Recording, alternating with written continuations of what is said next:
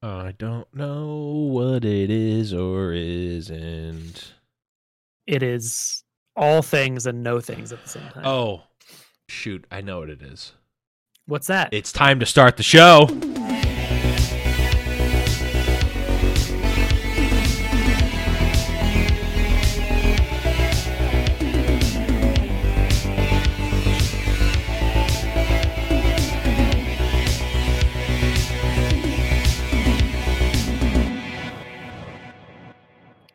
Hey, hello everyone, and welcome back to another episode of Rune Terrible Radio, episode number 18, if my counting is correct, which it probably isn't.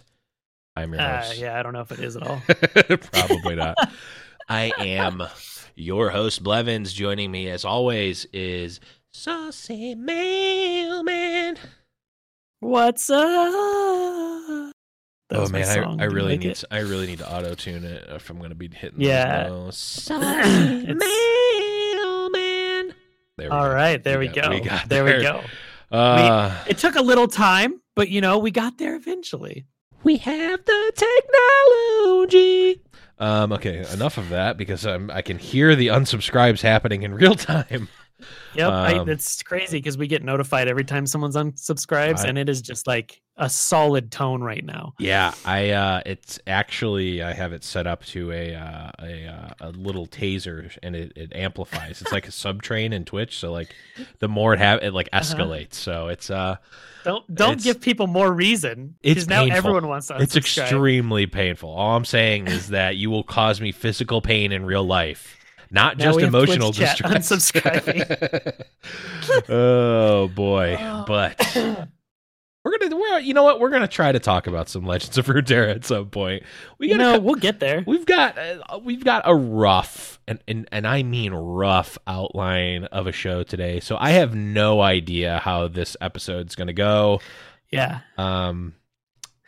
We've got at least like one solid topic to talk about. Yeah, and I'm gonna put this out there. I'll take a good deal of blame for this because I'm still way more sick than I should be. I was thinking about it. I think this is the most sick I've ever been in my entire life because I was looking back.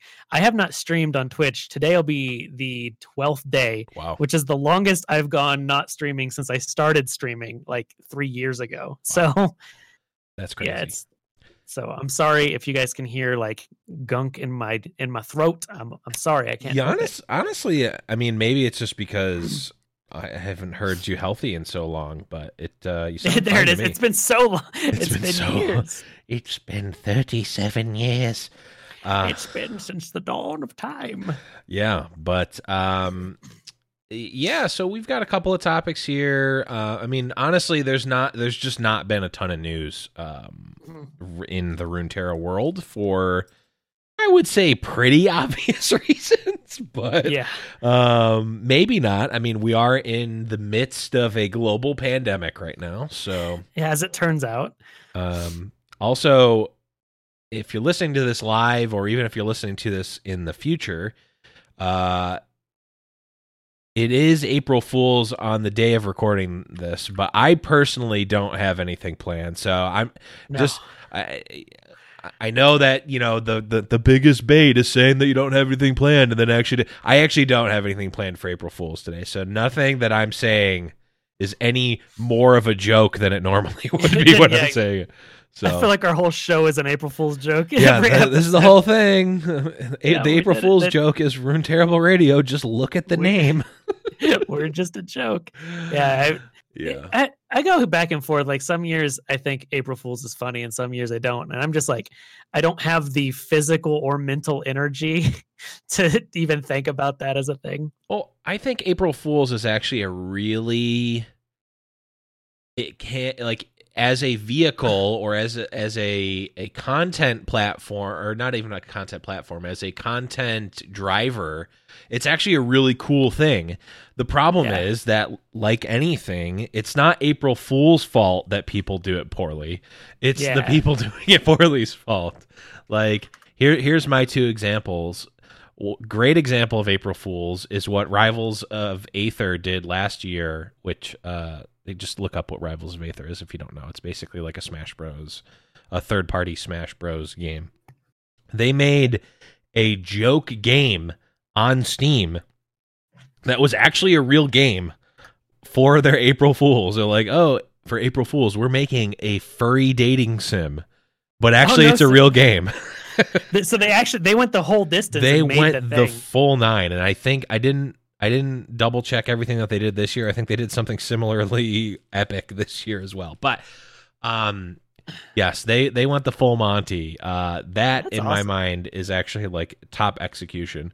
I will wasn't there a Runeterra one? Was it an official one or not? There was a Riot one that was basically like fake patch notes essentially, which I think fake patch notes are exactly down the line of that is the exact middle of April Fools. If you want to participate in April Fools and you don't want to do something too crazy, you don't want to just do fake patch notes. They're usually funny if you write them well. They're funny. Mort Dog, who's the head of the TFT team. Mm-hmm. He did a fake patch notes video, and it was great because the numbers are completely insane. Like he buffed. He's like, yeah, we did a slight buff to Wukong's health. He now has 4.5 million health. Instead of 850. Right. He's like 850. We found that he really wasn't acting. He wasn't really tanky enough, so he buffed up his health a little bit. And we think, and he does the whole thing in a single take. I don't know if it was his first take, but it was one take and just completely deadpanned. Dude, he's so good at that, though. He's so good at it, and so that I think that's a good execution of it. Still pretty, like, I would still put that sort of in the middle, but definitely on the upper side of middle.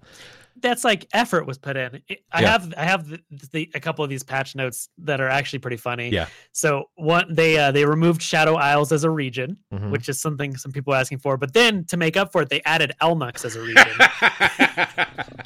See, that's so good. It's so good. Those are good. Things like that are just funny.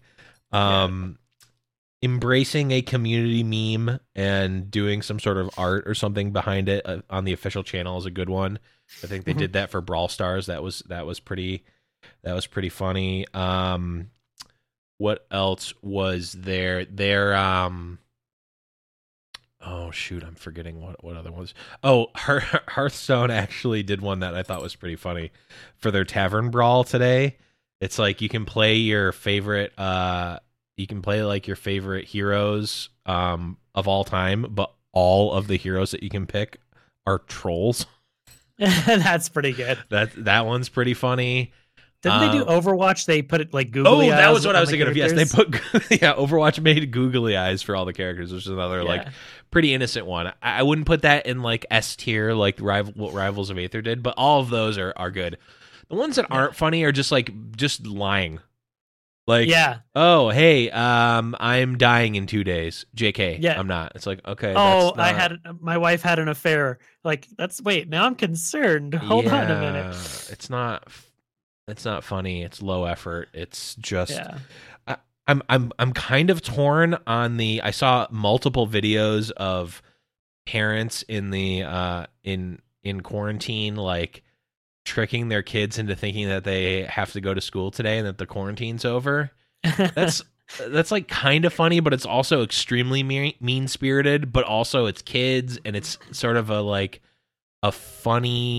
a fun thing to like break the routine of it a little bit. So I'm a little torn on that because it is definitely mean-spirited. Yeah, it's still kind of crappy. Yeah, but it also like, it's doing something, and I don't know. So I think that's I'm mystery on that, but like we just need Elmix as a faction. I need this to now be real. Yeah, I did. I also liked the Slasher is posting that he's got Valorant keys to give away, although that's been a meme for a while. So like embracing the meme, like taking the meme that's been happening and turning it to 11 is good.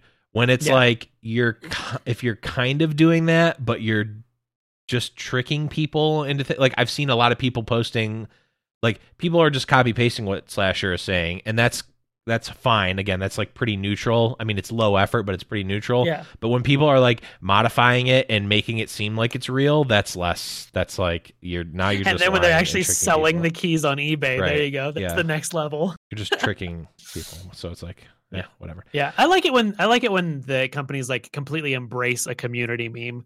Mm-hmm. Like they said in this one for the Riot one, they added the new keyword "true elusive" that can only be blocked by true elusive Yes. units.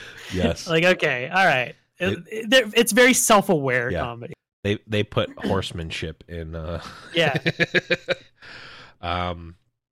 So that's good. One that is pretty neutral, but I'm still like I'm over it now. Is the like fake product release?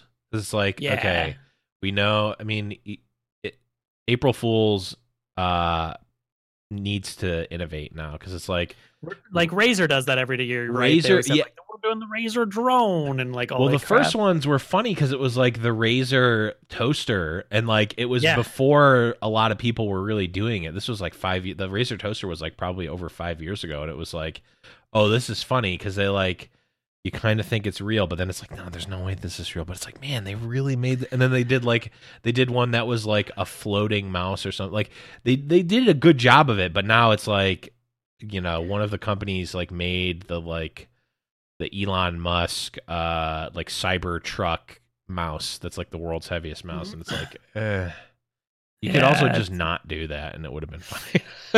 What we're saying is if you're making it an April Fool's Day joke, make sure it's a furry dating simulator. Yes, make sure you make an entire game for the game. Like dedicate yourself to the bit, but it's a fine line. Spend all year coding this game to release on April 1st. Really, what we're saying is that we have a light episode because we spent 10 minutes talking about April Fool's pranks. I did not even realize. Yeah. This is something that happens with Blevins and I when we talk. We just talk about stuff. It's For a true. long time. It's true.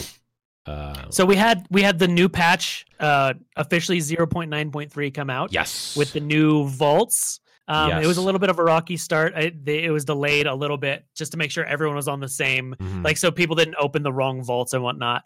But what did you think of your first new and improved vault? It's nice. I think it's going to be even nicer when the next set comes out because basically I'm just right now I'm just getting a nebulous amount of shards, right? Yeah. And I have 45,000 shards right now and 3 expedition tokens.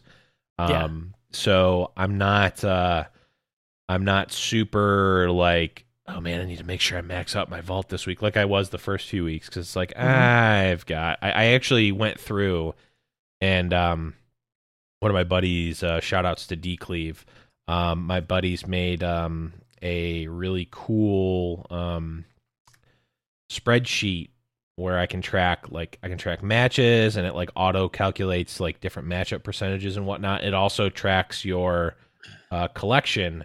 And I went through and I put in the cards I don't have, and I have I'm 93.4% complete. Yeah. Which is I'm right around 19,000 shards worth of cards. And I have 45,000, so I can very easily complete everything. So but you have to give the game something to like give you in your, vaults when you open them, right? So that you're like, not always just shards. Like, oh, I actually got a card. Yeah, I mean, I'm at the point where it doesn't matter at all. Like I have everything, right? Like it, and like I'm glad that it took this long because it's like now I'm like I have not been playing as much Expedition because it's like I'm a little bit hooked on Constructed right now, and we'll be actually doing a deck tech in a bit, which is a new little thing for us because I've actually been playing some Constructed with an interesting deck. We even have data and stats, guys. I do have data and stats behind this. We're almost a real podcast. Close. Almost. Let's not get I said almost.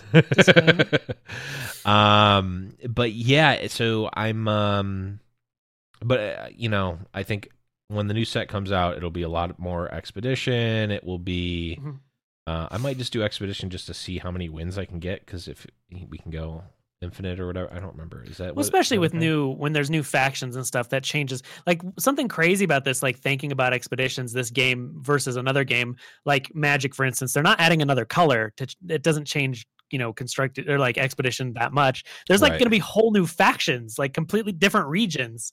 So like that's going to change drafting entirely. So I'm actually excited for that.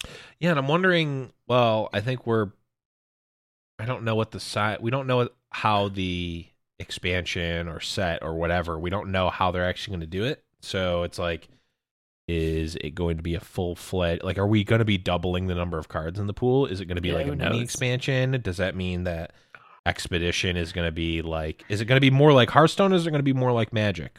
Are we going to be like, they're going to add 7 new cards? Right. We don't know. I mean, we have an idea. There's been like data mining and stuff for things that are like champions and whatnot that are likely in the game, but it's like we don't know how they're going to be distributed. Are we going to be getting a huge set? Are we going to be getting so Expedition could be entirely different because Expedition could just be set 2 or whatever. Yeah. Like we don't know. We don't know if it's going to be more like Teamfight Tactics does sets. Like, who knows? If they have a complete new revolving thing, who knows? It's possible. I'm just going to put it out there on the record. I don't want that to be the case, and people will riot if that's the case. I don't think it will be, but I'm just saying, the world is Riot's oyster. True. This game. This is some free consulting. I think that would be a potentially game ruining decision to make. Yeah. Hey, all that stuff that because you spent money on shards and stuff. Oh, man, no, I don't even want that. I don't want. Yeah, no, that would be a we don't want to do this game anymore. Move from it. We're really sick of this one. Let's just throw it in the trash. Yeah, we're going to focus entirely on what is that game? What is the physical game called? Tellstones? Is that what it's called? The one that's coming out. I don't remember what it's called. Regardless, that's we're focusing on tabletop now entirely. Yeah, exactly. I'm in. I mean, I'm in for that, by the way. Yeah, except for the fact that we can't see other people anymore. But except we're quarantined. So So the other things, the XP changes went live, so you keep getting XP for your wins, which is really nice. I like that, which is pretty cool. What up though? There's a bunch of there's Expedition changes to go along with the vault. So then the other, I think, kind of like, it's not really a big thing, but it is kind of a big thing. They officially had the card text update for the Harrowing. Is it Harrowing or Harrowing? I always F this up. Yes. Okay, it's one of them. It's the Harrowing. So the Harrowing, so it now says on the card that it revives the 6 strongest allies that died the game, which apparently is how it was supposed to originally work, and it just didn't. Yeah. So they're calling it a bug fix, not really a change. And the card changed how it worked during last patch, but they didn't update the like text on the card, but they updated it now. It was like an early bug fix that they went live. Yeah, I honestly, I get it from a flavor standpoint, I guess, but also I kind of liked it where it revived everyone's unit. Oh yeah, I mean, it made like Spooky Karma way more legitimate than it is now. Well, it also made it way more legitimate, but it also gave it counterplay potentially, at least, because you could play the solitary monk and just ruin their Harrowings potentially. Yeah. I mean, yeah, it's Harrowing. But I missed that too. Yeah, I mean, I guess that was probably corner case, and your opponent could play around it anyway, so maybe it wasn't really that much, but it was still, like, if you ever saw it happen, it was hilarious. Well, but it's for those potentials where you have decks that literally don't play hardly any, creatures, units at all. Like, you play nothing, and it's all just ruinations and board removal. Right. At some point, there will be a deck where you play no dudes, it's all board wipes, and something like Harrowing to win, and, like, it prevents that, because then you're like, oh wait, this does literally nothing now. Right. That's true. They did also add some card text clarity on a lot of cards. Yeah, there's a ton, like legitimately a ton. Yeah.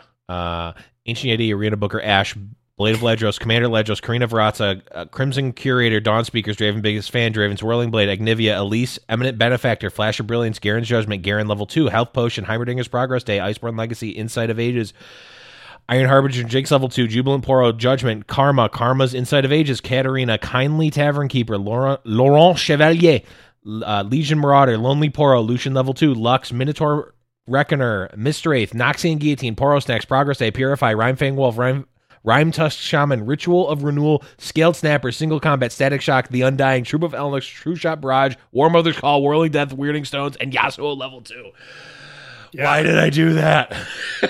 So then, because in post now you can like speed that up by times 3, and it's going to be amazing. Yep, I'm not going to do that, but that's what we got there. Could. Oh, that's sorry, I missed one. Let me start over.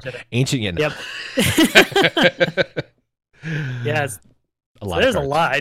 I didn't expect that one. That kind of came out of right field. Yeah, it did. But yeah, I'm glad that they are making it a point to have card clarity for the wording. Again, like the two ends of the spectrum are Magic the Gathering, where everything is very literal, and Hearthstone, where nothing is. Yeah, Hearthstone, where everything's ambiguous, and cards that are worded the same way work differently sometimes because they want them to.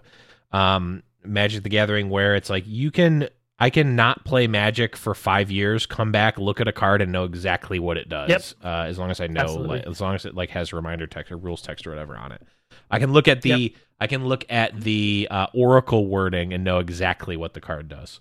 Mm-hmm.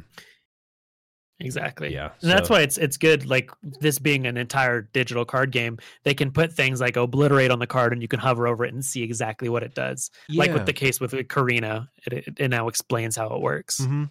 Yeah. And what they can do, because part of the reason that Hearthstone does it, they could still do a better job, is that like things need to be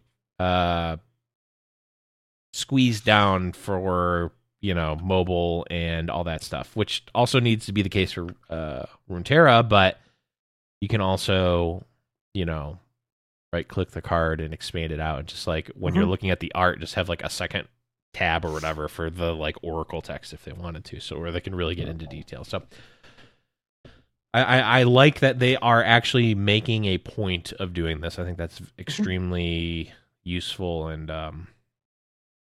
beneficial to the community. Yeah, there was also there's a couple bug fixes, but one that I don't know if you saw, I saw this on Reddit, but there was an issue where you could basically take a never-ending turn if you kept generating and casting burst spells, like your turn would just never end, and they fixed that. It's just pretty interesting. How is it possible to? Is it possible? Yeah, you to could cast use like spells. Yeah, you could use, what is it, the dude that makes your burst spells cost 1 less. Yep. And then you use the counterfeit copies like on itself. I saw the video, and then they were somehow able to keep drawing cards. I forgot what they were doing, but gotcha. It was.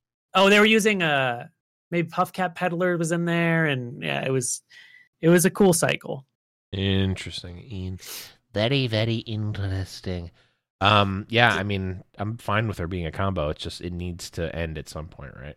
Yeah, especially something like where you can't, like in Magic the Gathering, if you're at a tournament or whatever, you can be like, here's how my infinite combo works. Right, you can display. And like, okay, yeah, you can demonstrate. You don't have to actually do it 3,000 times. Right. Yeah. Where in this game, you could just be, and we talked about it last week, where people are just like roping for no reason, where they are turn 1 do nothing into their aggro deck and they just sit there.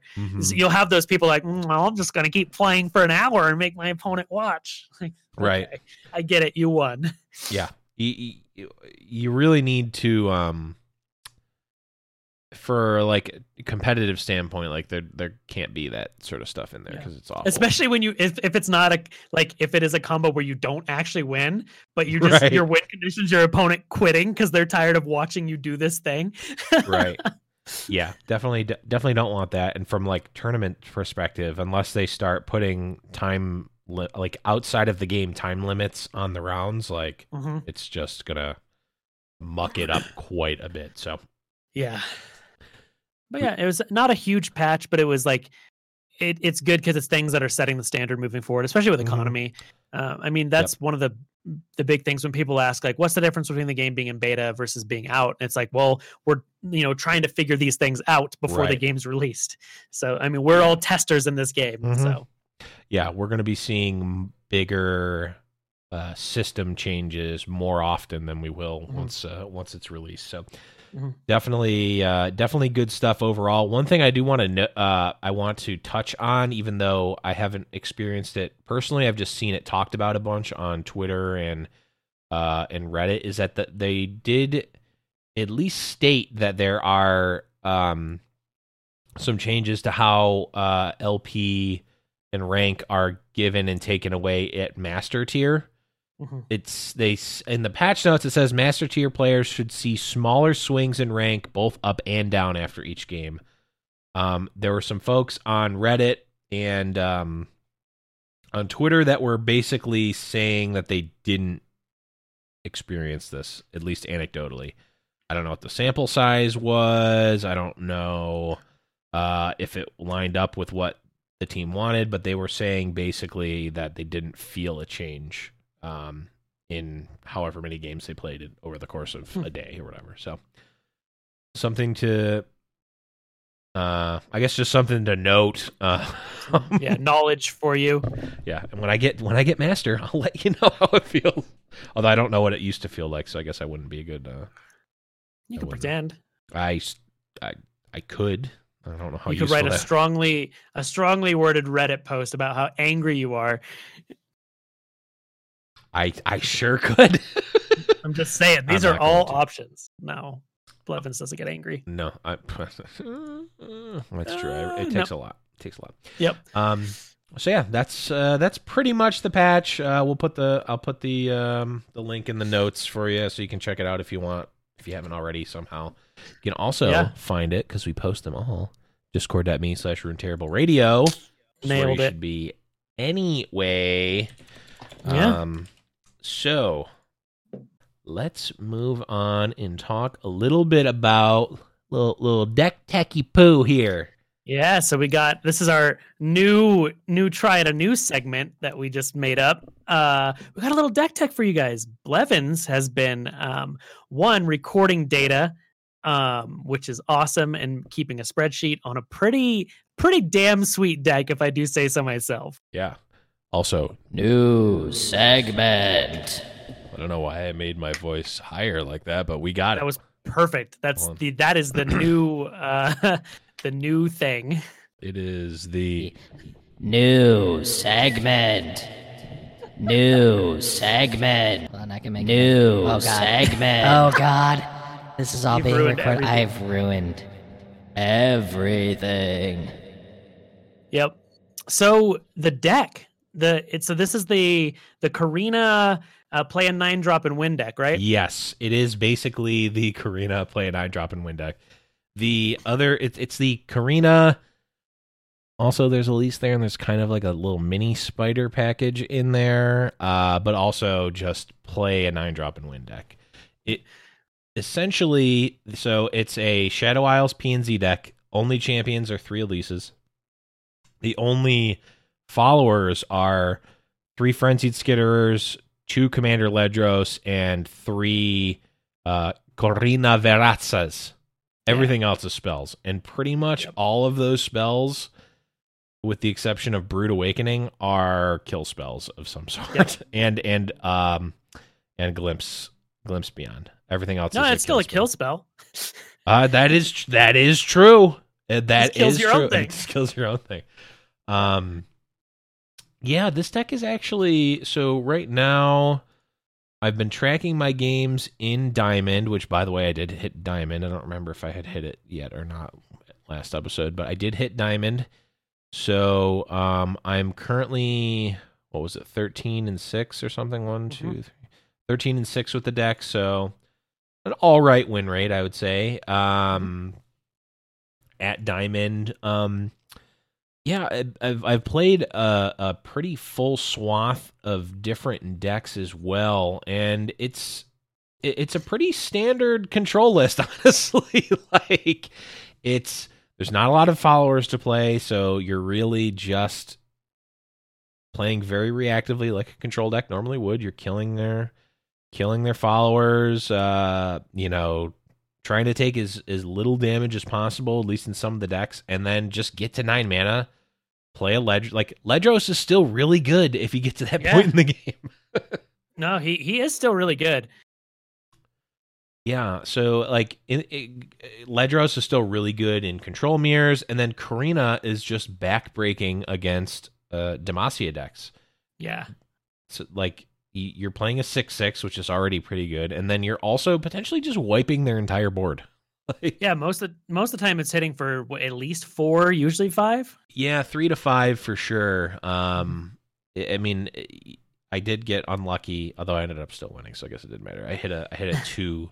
I hit a 2, which is extremely unlucky. Like you need to hit multiple Elises or other Karinas and Commander Ledroses. So yeah, I mean it's quite good. It can have the sort of clunky hands where it's well, I've got 2 Ledros and a Karina in my hand right now, and it's turn 2. And top deck a Ruination. Right.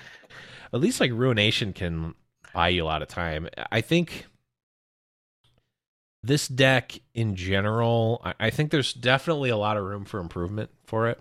I was even just sort of brainstorming because it also runs an atrocity. It runs 1x atrocity, which has been all right. But it's if I just cut the Ledroses and the atrocity, or I cut the Brood Awakenings, or I cut something, I could just play 3 Ezreals and just play essentially Ezreal,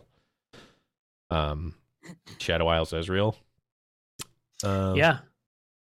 Because it's running pretty much all the cards that you would be running if you were just running a standard Shadow Isles Ezreal deck, but I guess that's maybe a little bit of a different deck. I'm kind of curious where the thought process for Elise came from, because it does work out. It's just kind of weird. It's when you think of control deck, you're not necessarily thinking Elise right off the top, the top of your head for your champions. I think it works just because it's early game pressure. Your opponent has to at least respect her. And if she does flip, all your dudes having Challenger is very good in a control deck. Yeah, and it's definitely been good. And I think part of it is also, I think it's less so now because it's it's not a super mainstream deck, but it has been popping up a decent amount. I played against the Mirror one time. Actually only one time, but when you queue up against Elise PNZ, it could easily just be burn, right? It could be the all-in it could be the all-in burn deck. So yeah, because there's that version that runs more of the aggressive spiders. You have the 3/2 fearsomes and the Boom Crew rookies. And the 3 mana 0/3 that drains them every time a creature dies, or pings them every time a creature dies. Prankster. It could be Prankster aggro for sure. So yeah. And if they ever keep a hand that's specifically for Prankster and you're playing this, you're in a really good spot. I mean, that's a legitimate thing. In Hearthstone, that would happen a lot, where you'd play an off-meta version of a class. That's if the class is known to be aggressive and you play a control version, it just screws up people's mulligans because they are just now wait, oh no. Or it's if they queue up Warlock, it's well, boy, I don't really know what. Is it Zoo or is it Handlock? I don't know. Yeah, I think it's kind of counterintuitive because I did play. So Karina was one of my favorite cards in the closed beta. At the very end of closed beta, I found out that she was sweet, and I was playing Ezreal. I think it was just Ezreal as the only champion with her, and I think it was also Shadow Isles, but it only played Grasp and Vengeance, and then the rest was just other targeted removal. It had all Mystic Shots, Thermo Beams, and all that, and it was pretty cool. So maybe something with Ezreal could work, like we were chatting about earlier. Yeah, I think that this Shadow Isles Karina shell is super flexible because there's a bunch of 2-ofs, there's only 2 grasps in this, and by the way, I will also put the Mobalytics link in the show notes as well so you can see. Yeah. Deck. so you can take a look at the deck as well. But like, I mean, there's really you don't necessarily need to run the Ledros. You don't necessarily need to run Atrocity. You can play around with the number of Ruinations. You can cut the Brood Awakenings. Like, you don't necessarily need to have Elise. Elise is interesting because, like, she in and of herself is a threat. Like, you can't completely ignore her. Now, it's not the hardest thing to deal with. No. But you pair her with Brood Awakening, which is specifically not a follower, and Brood Awakening and Elise is that is a game-winning. Like, those two cards can win you the game if unanswered. Yeah. Skitterer, especially if you have a Skitterer. Right, Skitterer is just a great card in general because like it's offensive, it's defense, like it plays both, right? Which is really what this deck wants, because the number of times where, you know, my opponent maybe had more of a control heavy hand, it's just like, yeah, and I go turn 2 Elise and attack with it and flip it on turn 3. It's like I'm still like, it doesn't matter if you have the late game secured, bud. Like, you're dead.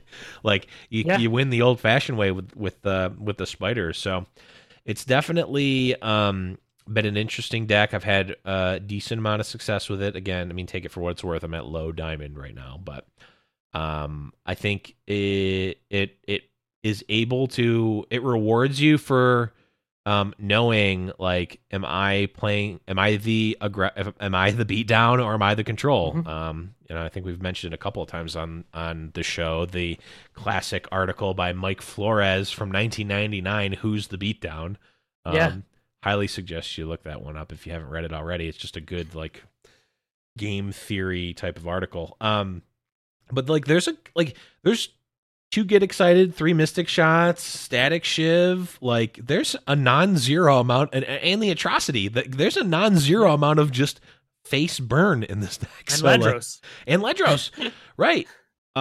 So, like, the decision of, do I Mystic Shot their 2 health?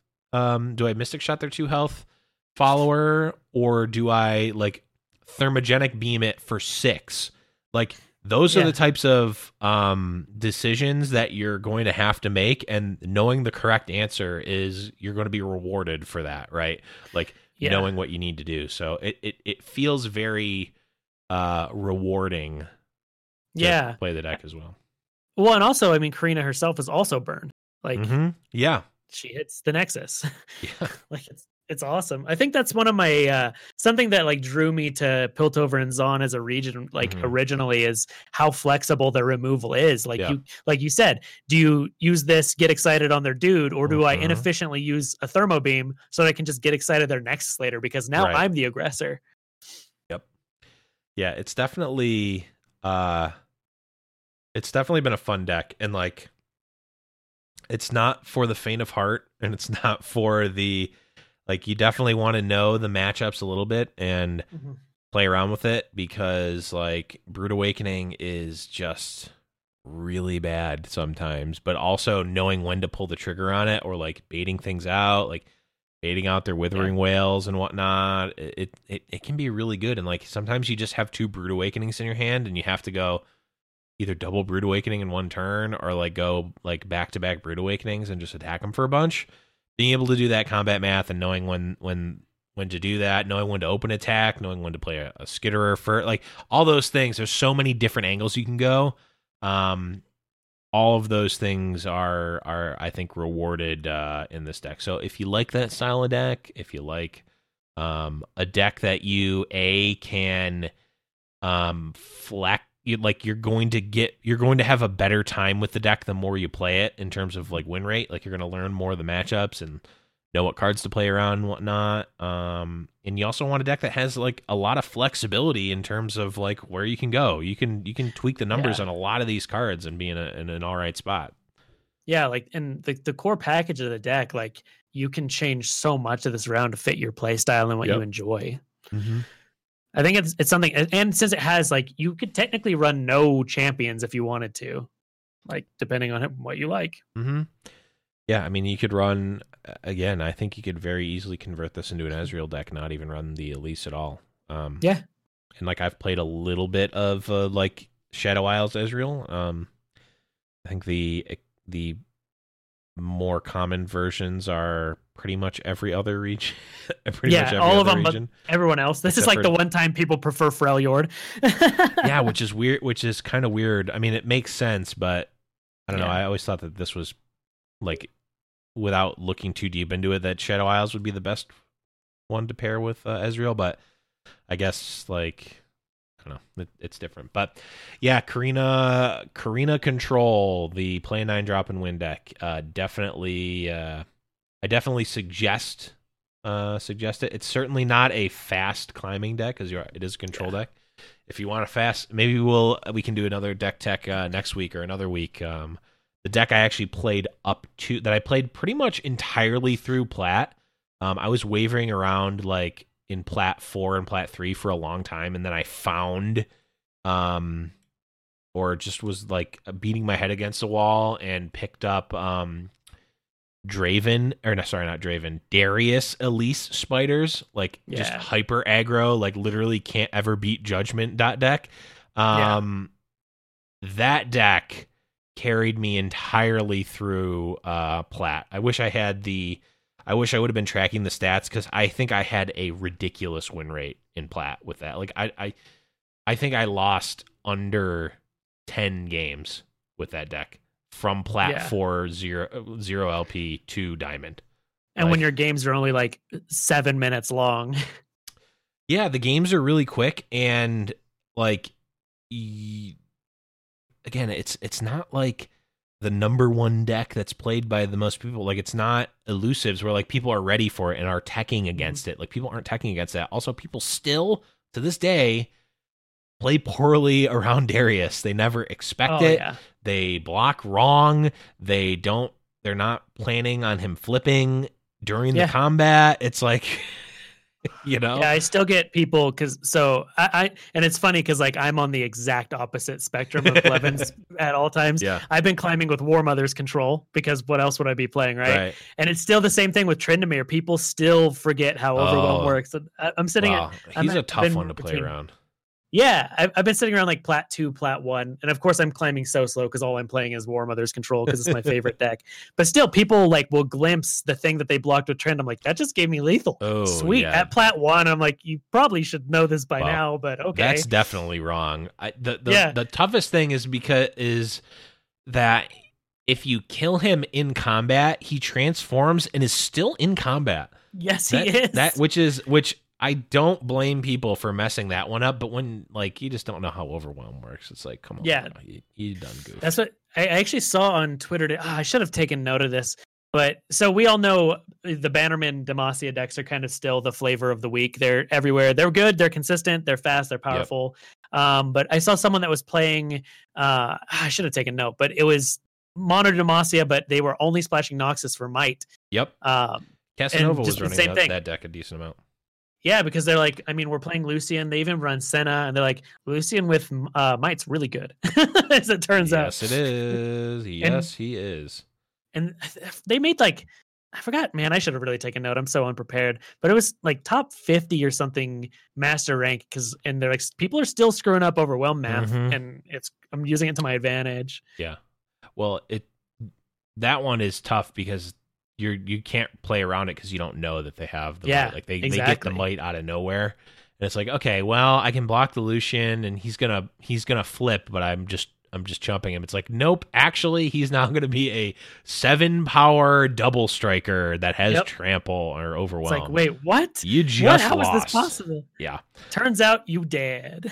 Turns out you are very dead. I was actually playing that one a decent amount, but again, like, everyone's teched against those decks. Like, I'm fine. I mean, I literally have the stats. What is my win rate against Demacia?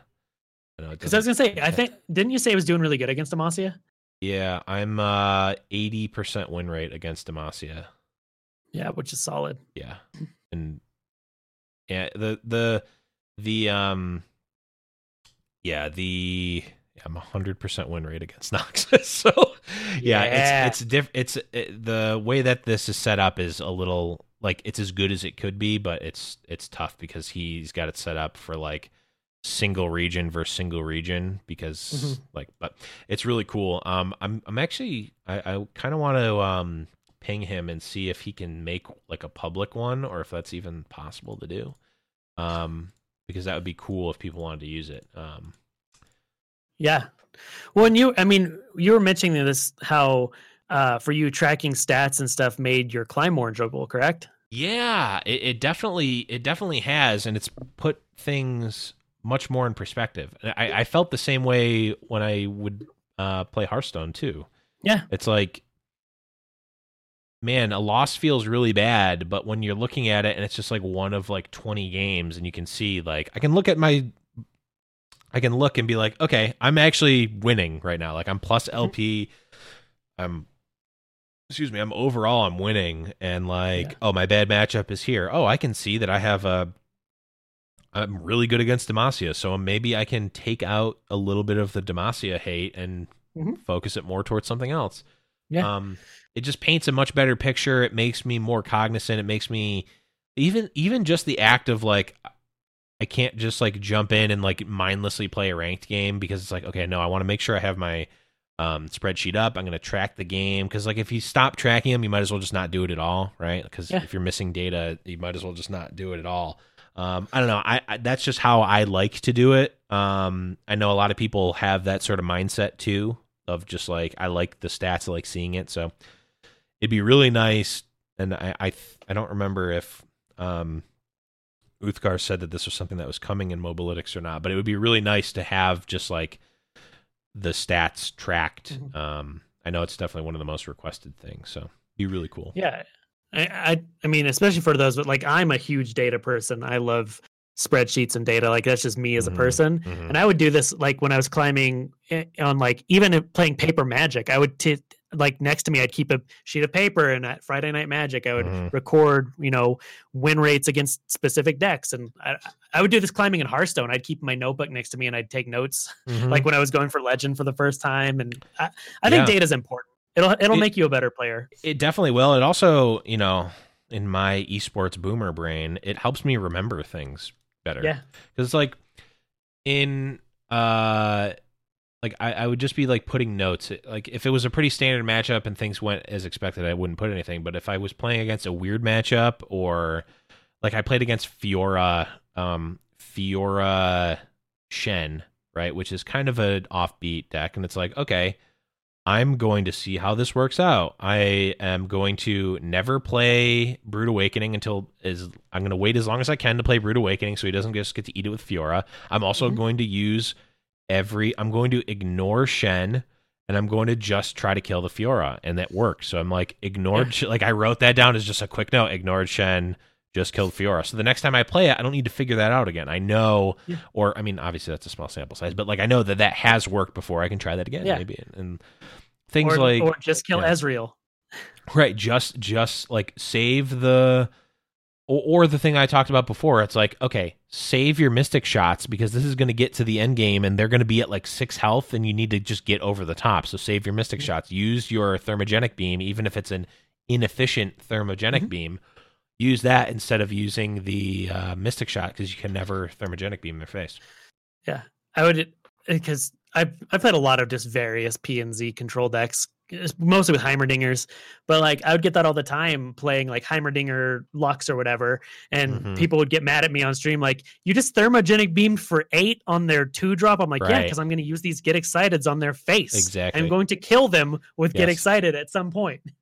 Yes, give me aggro brain. Yeah, sometimes you need to just shoot their Nexus. Yep. Absolutely. So yeah, let us know what you thought about this section. Let us know if you've played the deck at all, and if you have any questions or anything, hit us up in Discord, discord.me/Rune Terrible Radio. That's the place to go. And let us know if there are like a specific deck that you guys are all chomping at the bit to get information on. Yeah. Like if we get a lot of people, like if we get 20 people that are like, yeah, we all want to see this, I'll definitely go, get some data on it and grind some games. Yeah.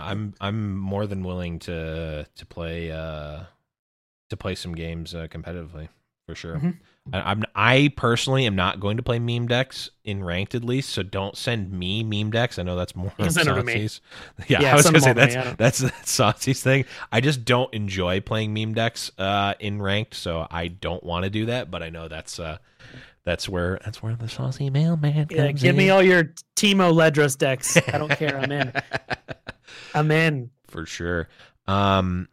One other thing I wanted to mention before we get into one or two viewer questions here is the so the past couple of weeks there's been the Monokuma Esports sort of open event that's been happening.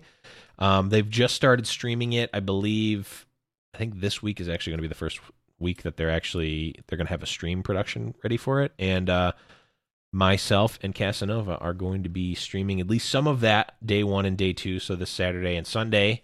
So check that out. That's going to be some high-level play. The players themselves have been streaming it, so if you've been keeping an eye on that at all, that's been really good. There's been some really good matches, and I mean, like all of the top players essentially, at least in NA and EU, are playing in those because it's the only tournaments that are out there. Yeah. So definitely keep an eye out for some competitive play. And actually, it's an open event, so if you want to play in it, I believe that the person that runs it is actually in our Discord, so you can hit us up. You can hit myself up or just ask about it in the general chat, and we'll point you in the right direction to get signed up for those tournaments. Ping Blevins. Yeah, ping me, and we'll get you the link as well. So really cool there. Okay, Saucy, let's do a couple. Let's crush some questions. I want to answer this one first. Okay, go for it. Go for it. This is less of a Runeterra specific one, but I think the answers could be fun. Quick Spike asked yesterday, what kind of music are you guys listening to if you're playing serious decks? Ooh. So I can answer this because I know, like, if I'm just chilling and playing games, I don't often do this, to be honest, because I'm usually streaming when I'm playing the game. Mm-hmm. But if I am, by myself playing, I like to listen to a lot of synthwave, a lot of dark synthwave. So lately I've been listening to a lot of like Toxic Avenger, a lot of Pyramid, Variant. I've been listening to a lot of Varian, Starcadian, and Danger. So those are some people if you like synthwave, dark stuff. Dark Star Vanguard, is that one? Yeah, Dark Star Vanguard. Mech Pilot Infiltrator, is that another one? Yeah. What was it? Starguard, Rebel Blast. Hold me close. Wait. We're waiting for it. Hold me closer, Rebel Blaster. Yeah. I've had a lot of people comment about that, and they like it. Everybody loves it. Good.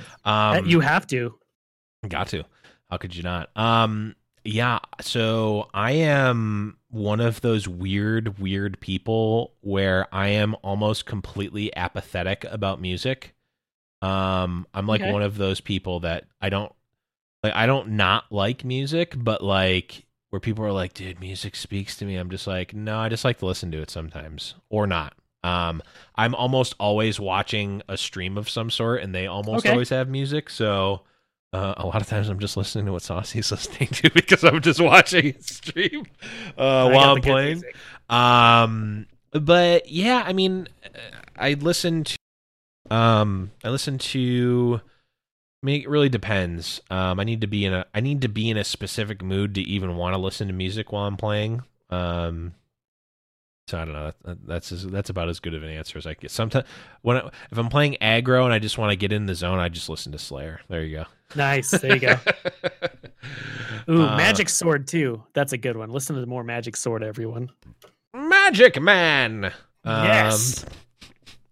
All right, pick another one. God, we need to start getting through some of these questions. Yeah. Okay, I'm just gonna go out the top here. Yunhao asks, "What's the best deck now?" And they specifically want to get.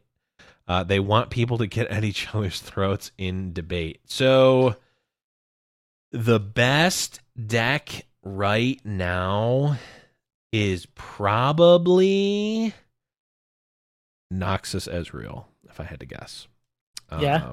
It's close. I think there's probably 3 decks that you could that you could say, and they'd all probably be relatively close. There's like 3, I think, tier 1 or maybe like S tier or whatever. I don't even think S tier is right. It's probably tier 1.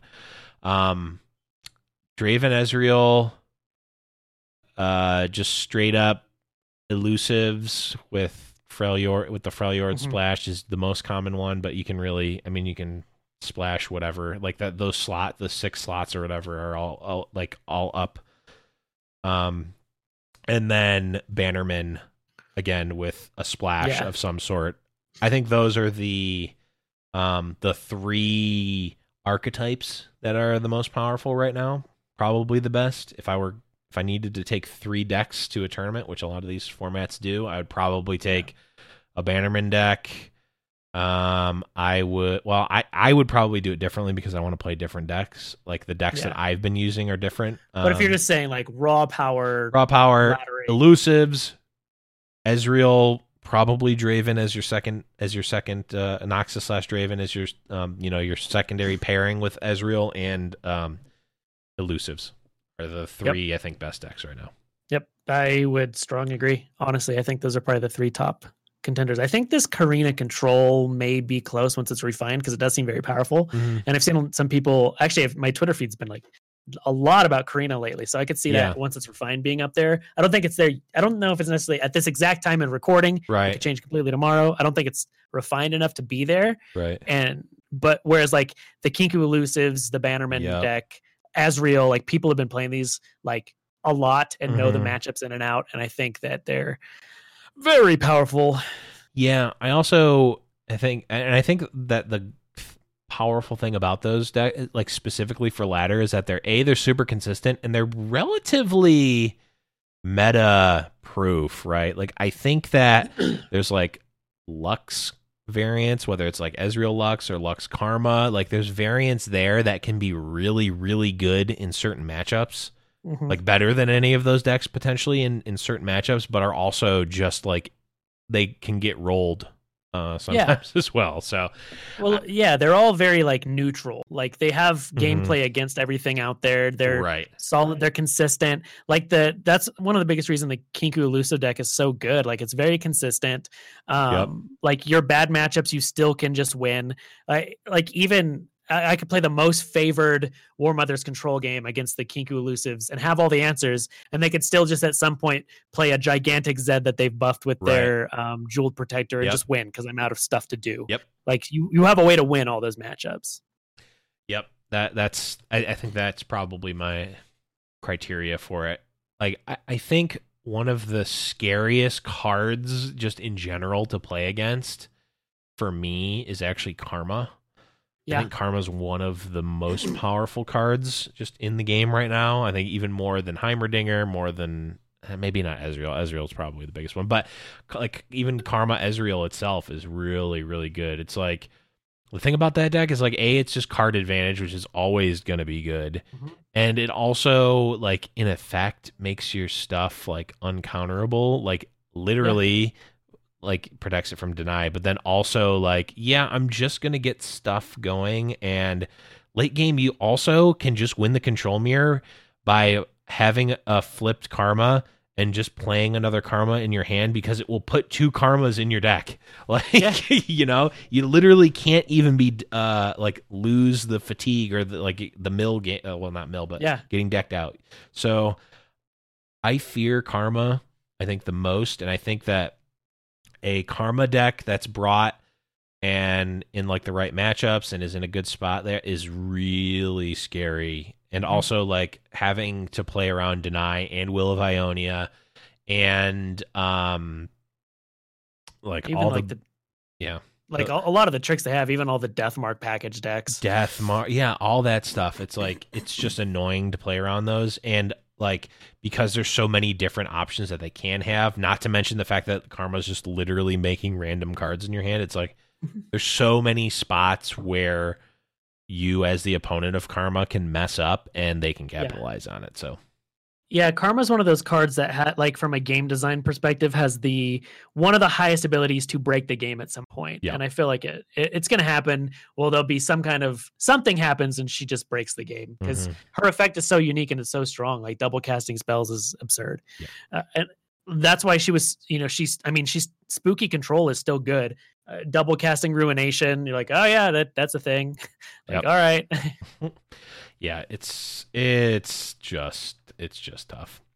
So there's my long-winded answer for you there. And we both agreed, which that's saying something. Yeah, it definitely is. Okay, let's do one more here, Saucy. I'll let you pick. Oh man, I don't like picking. I'm not good at that. I think we already answered this one. I'm pretty sure we answered this. Shift 5. Okay, let's finish on this one. Okay. So, Spook Show Scream Queen asks, bugs and balancing aside, what's the one thing Riot needs to prioritize right now in order for the game to retain/gain players? That could be a whole episode, honestly. I think like if just my gut thing is gonna be the competitive scene in tournament mode. It's a competitive card game. It's in the name of the genre, right? Like people like to like it's cool and all getting a high rank on ladder, but that only means so much. Right. When you can incentivize someone in a big tournament or, being able to cast tournaments and all that, like that's what I want. Like me personally, I'm not even a huge competitive player, but like I know Blevins feels the same way about this, is where I love casting games. Yep. Like that's one of my favorite things. Some of the most fun I had with Hearthstone was when I was casting a lot of tournaments. Like it's a completely different thing. And I don't know, like there are so many games that I don't play at all, but I follow them competitively, like Counter-Strike. I watch a ton of Counter-Strike. I watch a lot of Overwatch, and I have no interest in playing these games. Yep. And so I don't know. I love being around competitive play. I love seeing tournaments. I love seeing high-end play, even if I don't ever care to be the number one challenger player. Right. I like seeing that person play the game. Yeah, I agree, and I think at even a higher level, breaking it down, it's like just incentive in general is a big thing. And I think, a lot of people look at a game like this, they look at a game like TFT, and it's like, oh, it's a Riot game, which means that they're going to follow the exact same path as League. We're going to see, and people are, I've already seen more in TFT because it's been out obviously a little bit longer, but even in Runeterra, it's like, oh, well, when is the LCS for Runeterra coming out? And I'm like, I think you're thinking about this the wrong way. I don't think that a card game is going to be in the same way that, like, not every traditional sport is the same exact format and has the same structure and all that stuff. I don't think we're going to see that for a card game and a MOBA are different things inherently. Yeah. I've been following Supercell, who makes mobile games like Clash of Clans, Clash Royale, Brawl Stars, those games, like AAA quality mobile games. I've been following them for a long time, but in the past few weeks, I've actually been looking even more so into them because TFT and Runeterra are coming out / have come out in Singapore at least on mobile. And I think like if we're going to like I think Riot and Runeterra specifically, and this is sort of mirrored for TFT as well, they're in a spot where like Supercell has the like 5 minute and under like full gameplay experience. They have that nailed down. Yeah. You can if you haven't played Clash Royale, I kind of don't suggest you do it because you can get addicted to it, and you can they are very, very good, almost to the point of predatory, I would argue, about sucking money out of you. Because it's like you get cards to build your deck, but then you need to upgrade the cards to get them high enough levels so that when you get to a certain all those like mobile game sort of things that like Riot is not trying to do, or at least I don't think they are. But at the same time, they also have like one of the best spectator modes. Like you can just go in and watch someone's game as it's happening immediately, and you can see both players. Like it's fantastic.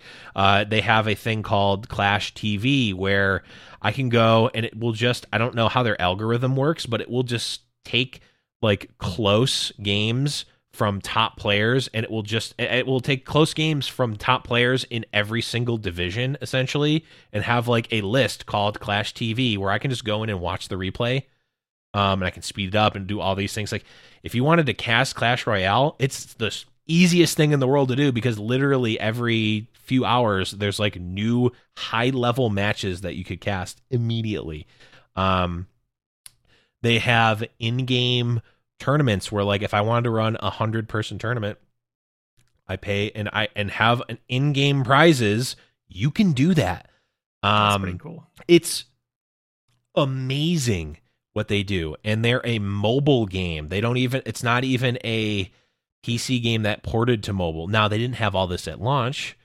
They did have a surprising amount of it at launch, though. But also, it's their only game, and they're a different company, et cetera, et cetera.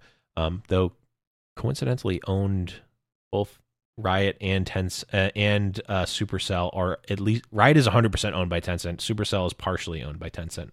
So same sort of family of investments. Oh, nice. But that's neither here nor there.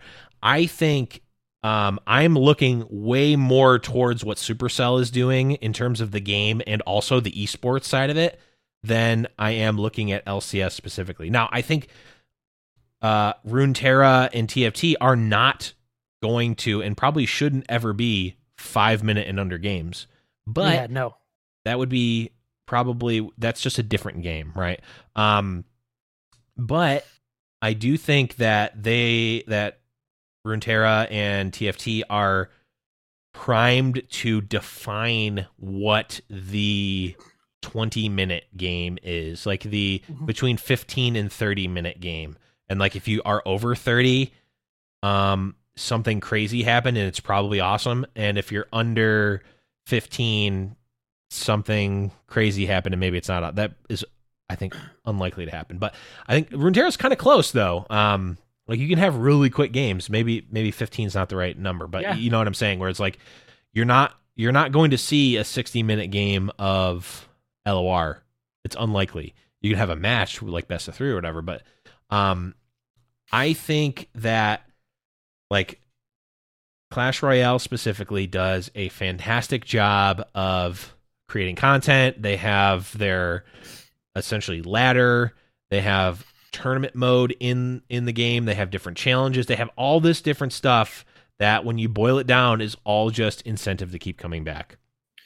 Yeah. And I think it's kind of it's an interesting topic. So I have a good friend who he's an investor in Magic the Gathering. Mm-hmm. He's put a lot of money, and that's where a lot of his investments are.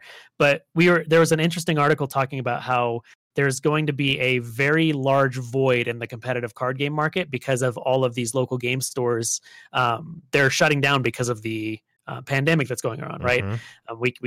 That's a thing that's happening. Yep. It sucks. It's somber, but a lot of businesses are closing, and there's a very large void in the physical card game market, Mm-hmm. where depending on when these things are implemented with Runeterra, I mean, if they could capitalize and be one of the best online tournament go-to games for Yep. that entire segment that is doesn't have a home, that could be huge for the game. Yep.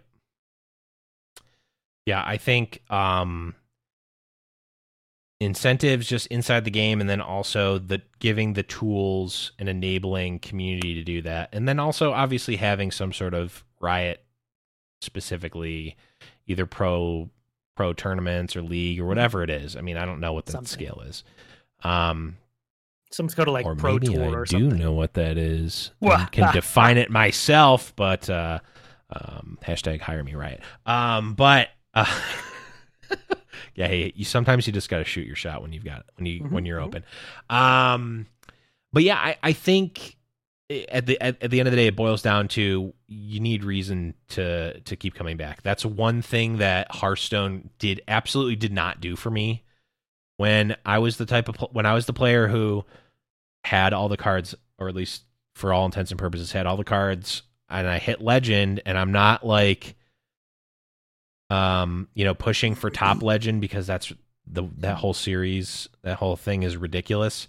And I'm also not doing tournaments because the tournaments were really crappy and not well done online, and I'm not traveling the country to do that. Yeah. Like, I had no real reason to come back, and that's why I ended up quitting Hearthstone a lot. Eventually I got to the point where I was like, I'll just play to play or whatever, and that's fine.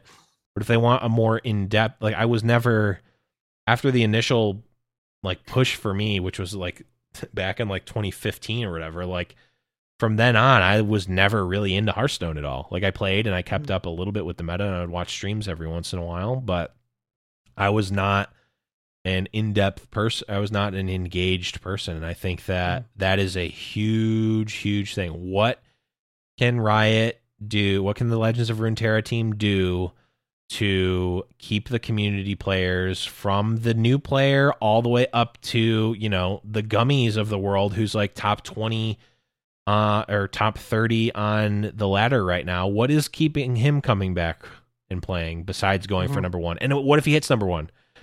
Are you coming back just to do that? Are you coming? I mean, streaming is a different thing, but like, like, if you can do tournaments, community tournaments, have something else to get, whether that's cosmetics or something, I don't know, but having something there is very important, I think. Yeah, 100% agree. So, no, big agree. Belaboring the point, but that's, I think, extremely important. And I think that just shifting the mindset from like, oh, this is going to be, Legends of Runeterra is going to be the next CSGO or LCS is, I think you're thinking about it wrong. I did talk to one of the NA casters for Clash Royale, and he was telling me about like how the scene works, and it's cool. Like, the game itself is a different thing, and then they have like, their pro leagues and whatnot, and I think that model, something closer to that, is attainable, and what I think we as a community should be looking at. But really cool, and wow, we actually made it to a full episode's worth of time. I did not think we were going to.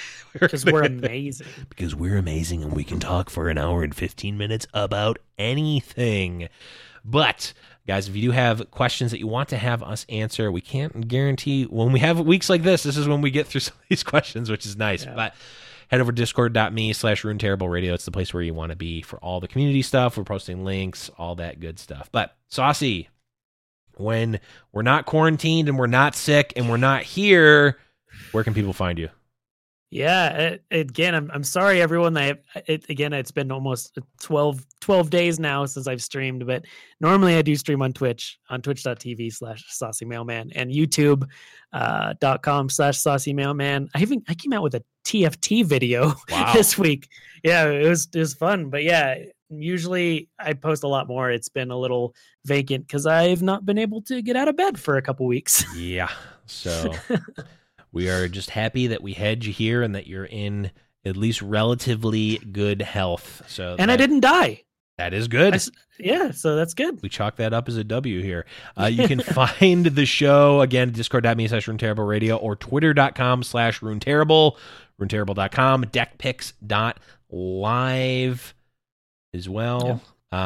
Is where we find all of our stuff. You can find me on Twitter at @the_Blevins, but the Discord is going to be the best place to find me. But that is going to be it for Saucy Mailman. I'm the Blevins, and we'll catch you next week. We'll talk about some more Legends of Runeterra.